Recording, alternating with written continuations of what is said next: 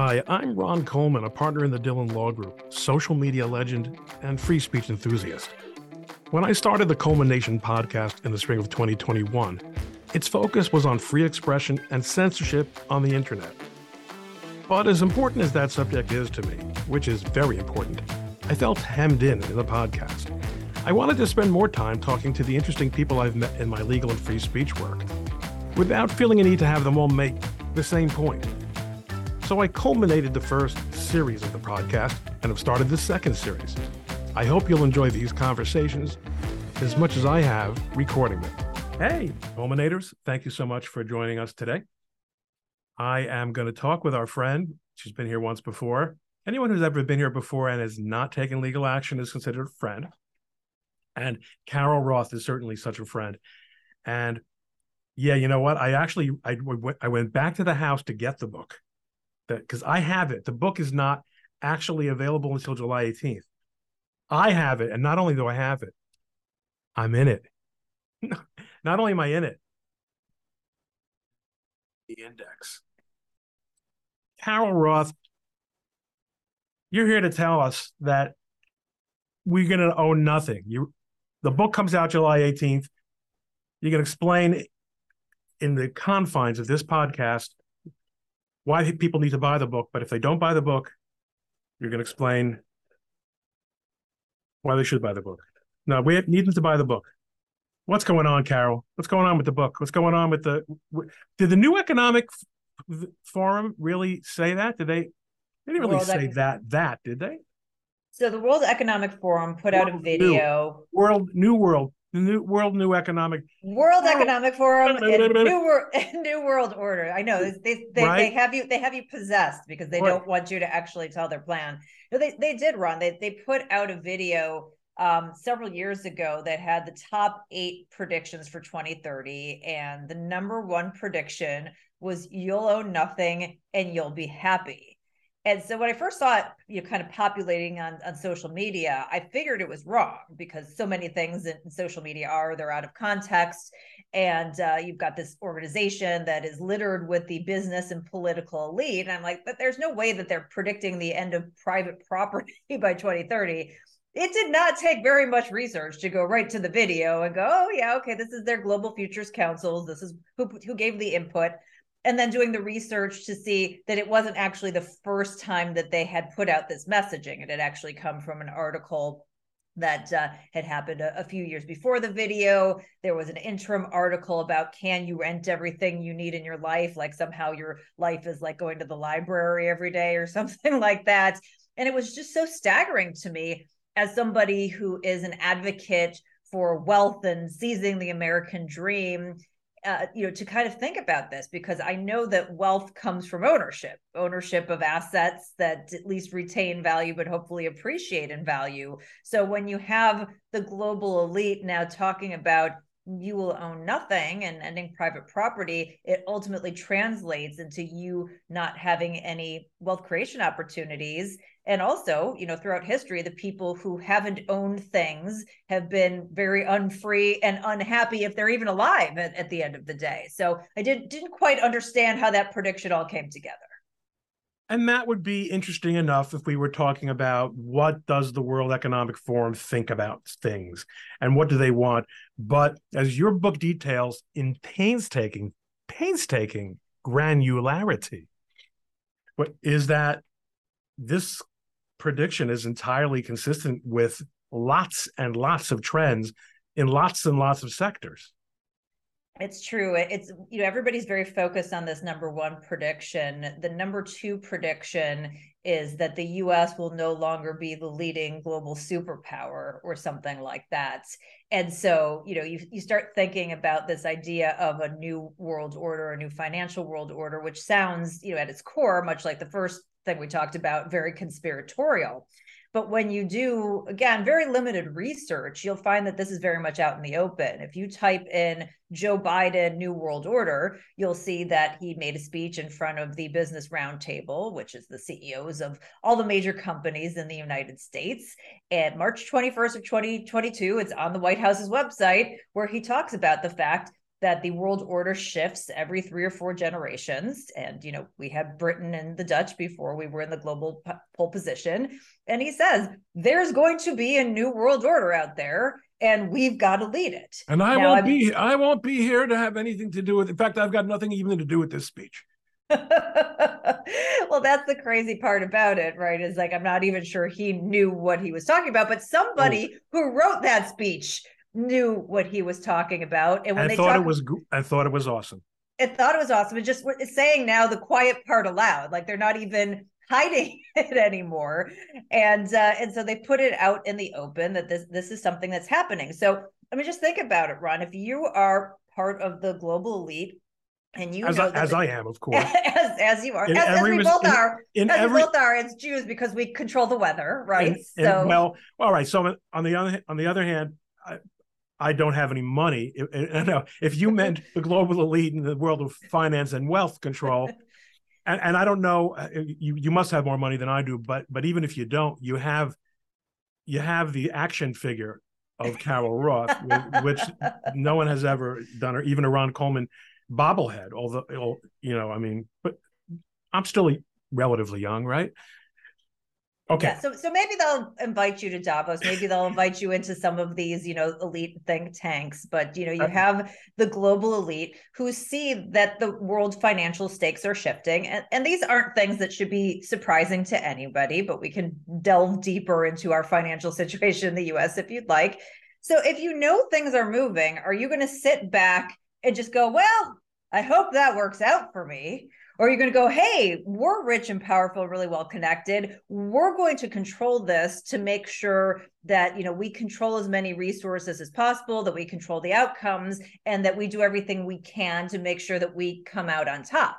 And so that really is the thesis as we talk about these things that you referenced, whether it be social credit, central bank digital currencies, what the Fed has been doing to the US dollar, ESG, big tech, Wall Street competing with you to buy a home, land and water rights, et cetera, et cetera.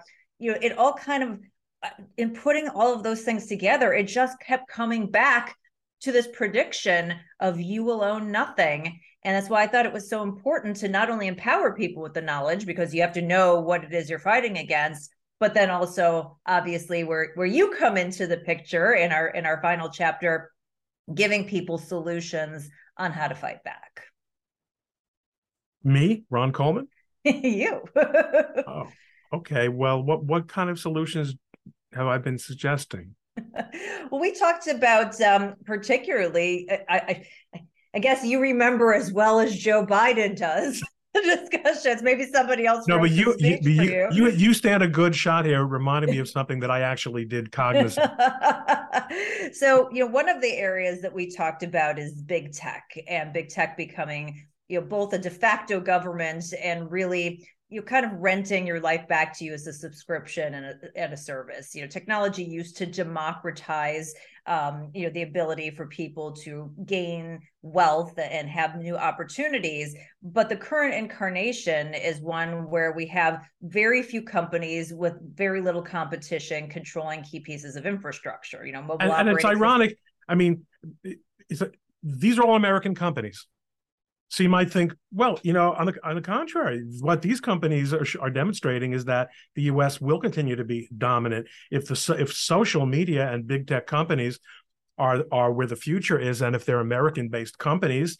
And I don't really care where their corporate headquarters is for tax purposes. I mean, that's a separate discussion. But these are fundamentally American companies. Yeah. So America good, right? This is good for America.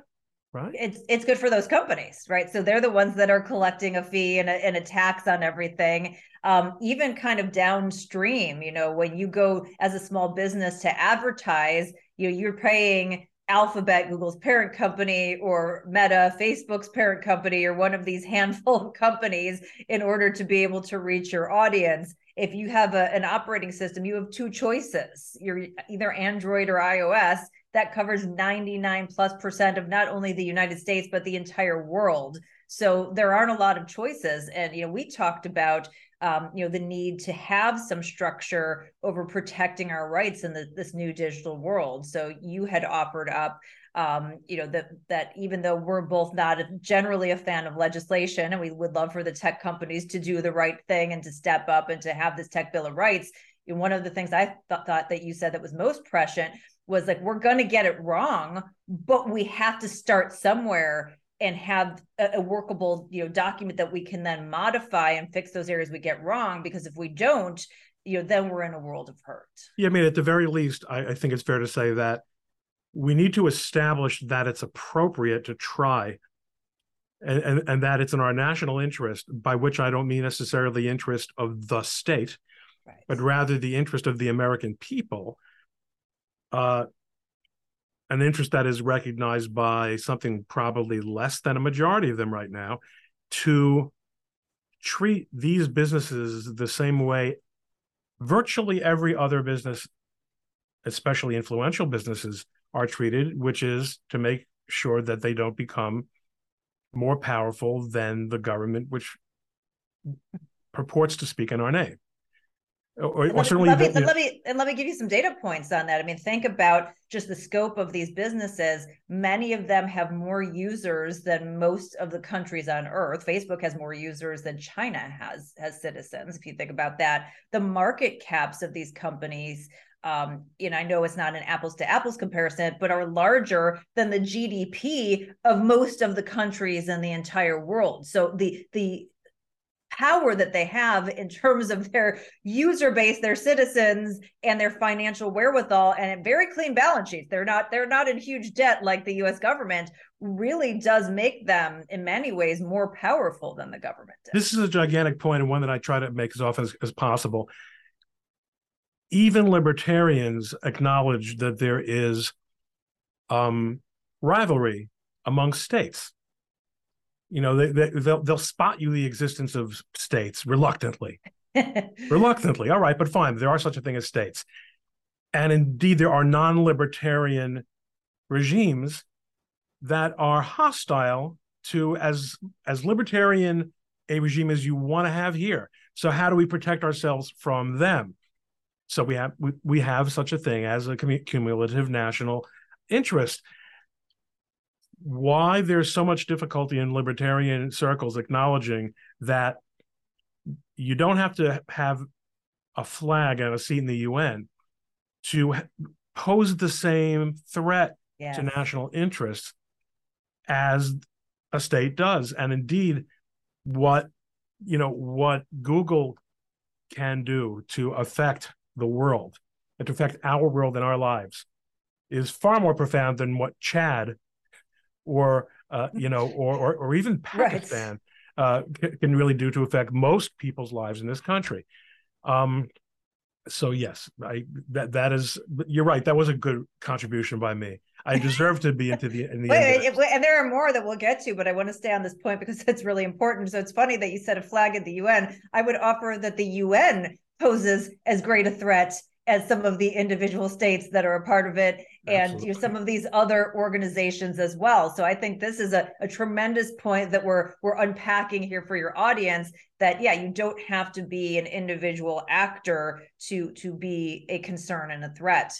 Another brilliant Ron Coleman ad that we talked about is, Speaking of ads, we're going to take a break before we talk about Ron Coleman. We're going to look at this cool video that I found before on the Amazon page, which is an ad for your book. Oh, the book trailer. It's amazing. Yes, because why shouldn't everybody get a chance? So let me just say, I have to do a screen share. It's still, this is like your laundry list of things. Yeah, I mean, the whole point of it is that they keep saying it's a conspiracy theory, and I'm showing you headlines from like 60 Minutes and The New Yorker and basic liberal media showing you that no, it's not a conspiracy theory, and letting them tell the story in their own words, which I think is important, because a lot of the things that we're talking about, as we see here, they sound conspiracy has become reality. But it's critical to kind of, there are a lot of loony people who are talking about this. And so it's gotten, to kind of the ability for them to push it aside and go, this isn't real. And so that's why I wanted to bring, real thought leaders like yourselves and sourcing and whatnot to it. So One of the things that we talked about is just the concept of social credit. And, right now we are living in what I would say, is sort of a soft social credit regime versus China's, which has been codified at the state level. But, cancel culture has sort of grown.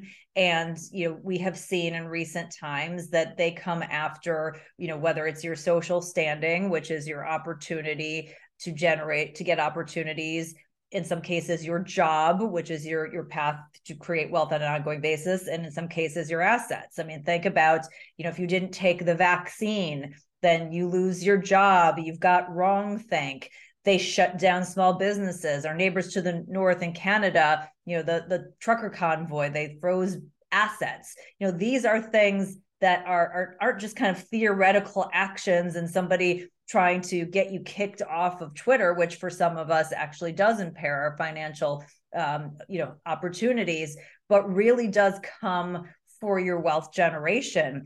And one of the things that you had said that we kind of advise people in terms of their behaviors is, if you're working for a big company, that you need to be very careful because you are at their whim, and that you may want to really establish yourself outside of that network and create your own network that's going to be more insular. So since this is your point, do you want to take it from there?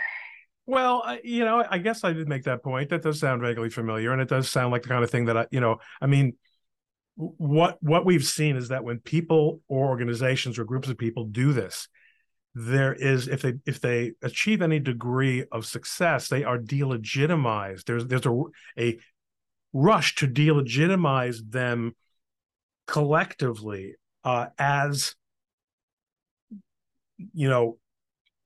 people who have to be either destroyed or at least cauterized away from, or there has to be put into the underground. You have to go away, sit in the corner. You can't sit at the big table. And it's really astonishing to me. I once represented Gab.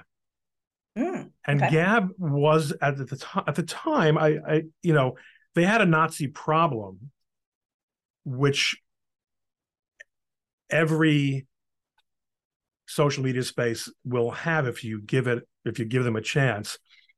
But I don't believe the people involved were lunatics.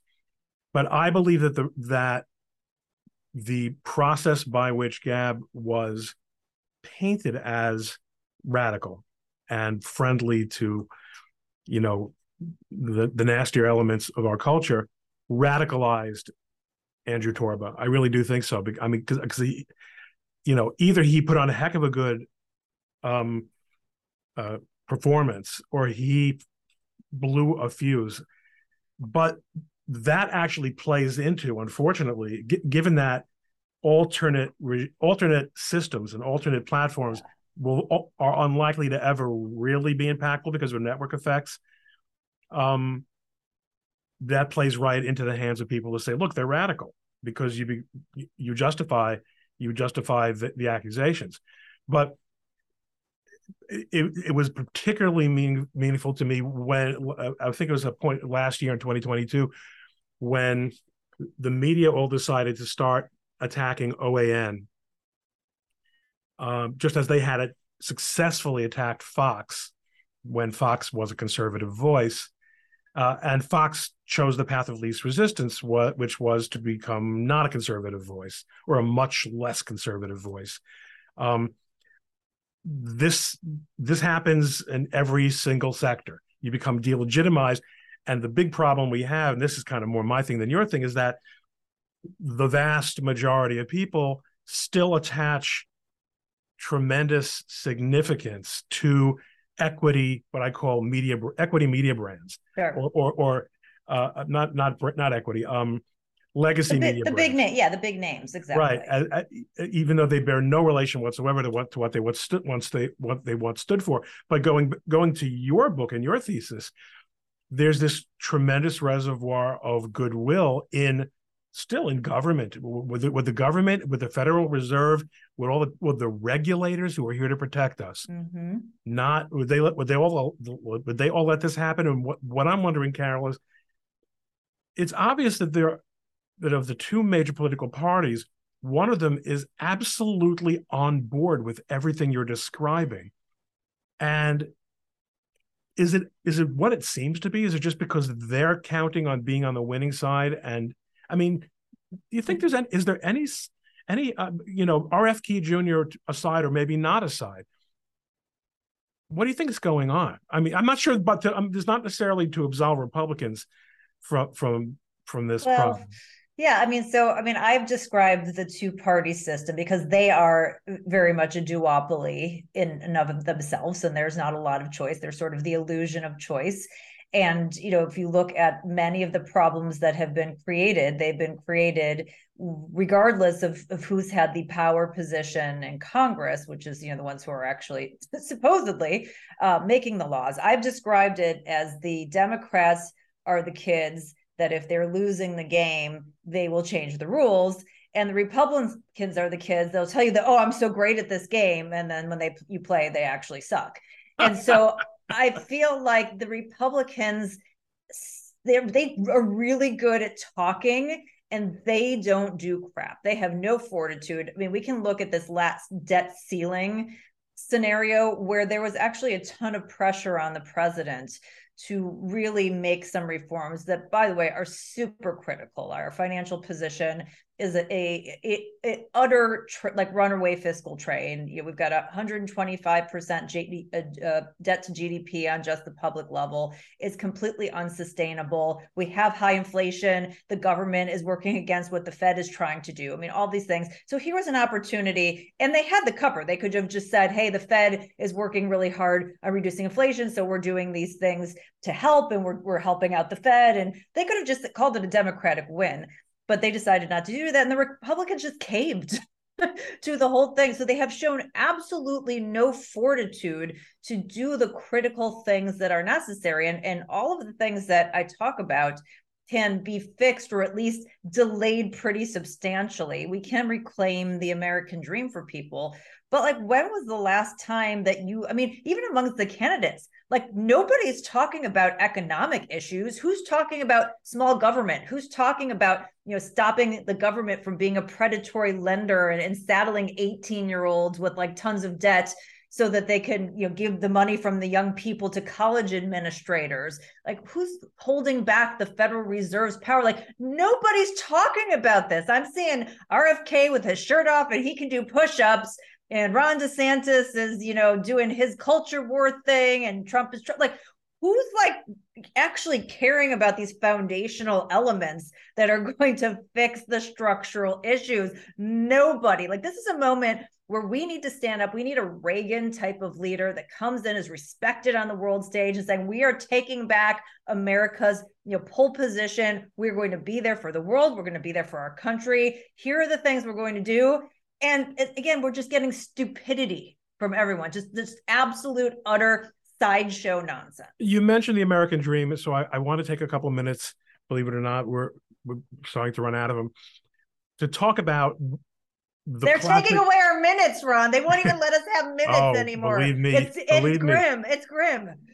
So the icon of the American dream, of course, is the home, the house, the single family house that everybody eventually gets to own, and eventually is becoming further and further off, or impossible for so many people. Can you, as succinctly as possible, and if you can't, then who can, explain how all these forces, why it is that my children, despite the immense amount of elite education and credentials from which they're of their parents from which they sprung, and all the opportunities and all their brains and all their talent and good looks, why it's so hard to imagine that they're going to be able to get to own homes anywhere in the foreseeable future?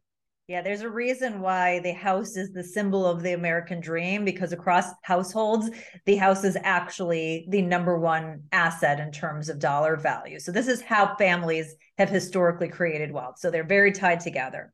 We have two things that have happened. One is on the pricing side of houses, and one is on the balance sheet of young people. And so I'm going to kind of go through each of those. So on the price of houses, we have had this ridiculous government and Fed policy that has completely inflated assets. And coming out of the Great Recession financial crisis, where everybody took too much risk, what happened? The banks got bailed out, and almost 5 million Americans lost their home to either foreclosures or short sales. So totally different outcome there. And so that meant there were too many houses on the market. There was no building. And so now we don't have enough houses on the market. So one factor, right? Too little supply. At the same time, the Federal Reserve decided that they were going to do this ridiculous suppression of interest rates and basically printing all this money and giving very cheap capital opportunities to Wall Street, to the already wealthy and wealth connected. So they went in and they started basically bidding up the prices of all assets. Stock market got too high. And in 2010, something happened that has never happened before. And this is completely from monetary policy. There were corporations, meaningful institutional investors that got into the single family home business. And so they are now, Wall Street is now competing with you to buy a home at a level that more than 1 in every 5 homes that are sold as of the end of last year is sold to a corporation. And these corporations, they're not flipping them and making them better so that you can purchase them. They want to rent you the American dream. So they make the money and you will own nothing. And supposedly if you buy into that, it's so convenient and great for you. You're going to be happy, but you're going to have absolutely no legacy wealth. So that's the one side. It's made the houses really expensive. And oh, by the way, state, local, and federal regulations, state, local, they add almost $100,000 to the average price of the average new home that's built in this country. And obviously we know there are all these, not in my backyard kinds of laws that just make it very hard to build a house. So undersupply. I think also that, when we think of the supply of housing, the geography, yes. Maybe the geography issue and the changes that globalism have at least accelerated. I'm not ready to say that they caused in middle America. You can get a house. You can get a house in suburban Cleveland. I was going to go there too. but you're unlikely to get a job. Right. So it's a mismatch. When we talk about the supply of housing, we're talking about housing in a place where you want to live, because which is the major, the major cities and their suburbs. Right. So that's a gigantic factor. And part of that is a result of the outsourcing of industrial capacity. Although, again, as an economics guy, it was never, competitive advantage was not competitive advantage. Comparative advantage. Lowest cost producer. So that's always, no one. We can't pretend that it's 1950 and we're going to create all our own things today. The world is a more complicated place, and you're not saying otherwise. But all the factors that you just mentioned make it immensely worse. It's immensely less practical and realistic to think that anybody. So let's talk about the other piece of this. And I agree with you. There are obviously some other mismatch issues, and many government policies have exacerbated these mismatch issues. But the other side is that the government has helped destroy the personal balance sheets of young people. And you talked about it. They got in and nationalized most of student lending. And at this point, they have increased exponentially the cost of college by making all of this capital available with no bankruptcy option, no underwriting, and the colleges having no skin in the game. So the cost of college has exploded exponentially, times both the GDP as well as wage growth. So kids are paying more, but their educations aren't getting them enough to be able to make up and to be able to pay that down. So they're graduating, And they're actually on an inflation adjusted basis. Their incomes are higher, but they have so much debt that they need to pay down that it really more than cancels out that increase. So that means if you have that debt load, that you're not able to make investments and you have to delay the purchases of, things like homes. In some cases, with rents going up as well from that first discussion we had, they can't even afford to rent. And now they're living with their parents again. I just did a piece for The Blaze on that. So you've got sort of this horrible scenario with college being a financial scam and government being a predatory lender, destroying balance sheets. And then at the same time, that even if they could afford it, now what they're going to purchase has become even more expensive. And it's stealing that American dream. And it's within the government's purview, right? We all know that if they wanted more people to own homes, that they would be doing the kinds of things to create those incentives and remove those barriers. But they're the ones who are intentionally creating those barriers, because you owning nothing means that you are more dependent on them, and that secures their power at this very sort of weird time where we're at the end of a financial empire. They've got a ton of debt, and there are only so many things that they can do in order to keep themselves in power. So what's an example of something that the federal government is doing or has done that corroborates what you just said? In other words, not what it hasn't done. I understand that the government in general is dysfunctional, but they could get out of student lending. They could make it an underwritten process. They could allow for personal bankruptcy. They could require the colleges to own a piece of it if they want to keep their tax exempt status, so on and so forth, and completely change the scenario for young people. So we're not talking about, gifting them debt. We're talking about forcing the colleges to actually participate in a way that makes sense, and not just giving them free rein to continue to increase the prices. On the housing side, it's all about their regulations, right? As I said, $100,000 in regulations going into the price of a new home versus several years ago when it was $60,000. So maybe some of them are important. We're not saying, we want to have electricity and we don't want to have wires that, burn the house down or whatever. But I can guarantee you that you and I could go in there and in a common sense manner, probably, get rid of at least half, if not more of that. There's that. And I think also, as part of that chain of pressure, cost pressure, is the college system itself and the way the way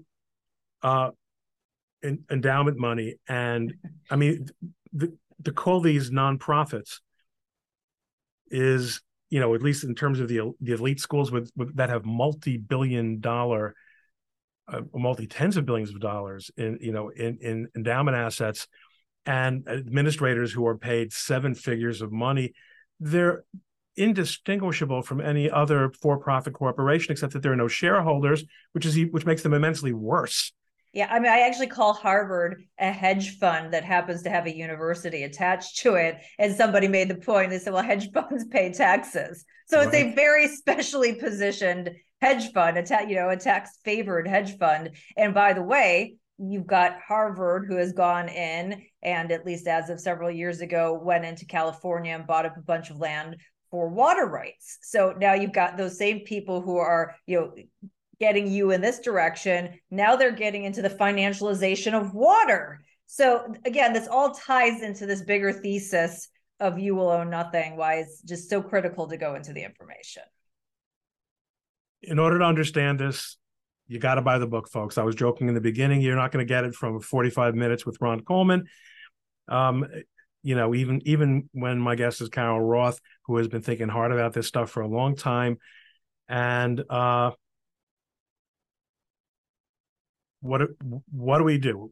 We know that there are policies. What is the average, as we close, the average individual, the average person, besides buying your book and understanding the problem better?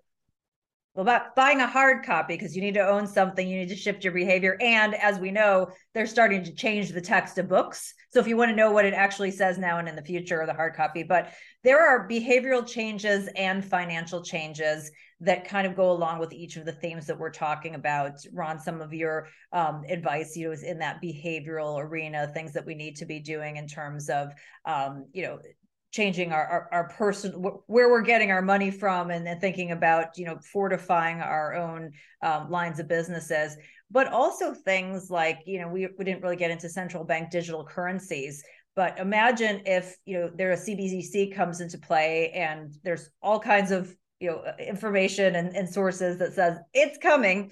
And the Fed now has the ability to control your money at the sort of dollar by dollar level, whether you've eaten too many burgers, you said something bad on Facebook, or they're just trying to control inflation, just kill access. So have you started thinking about investing in some hard metals or doing other things in your community where you can barter and your position, so that if you are cut off from being able to use your money in the way that you have historically, what is it that you're going to do, whether that's for a period of time or for a longer period? You're prepper, Carol. You're a prepper.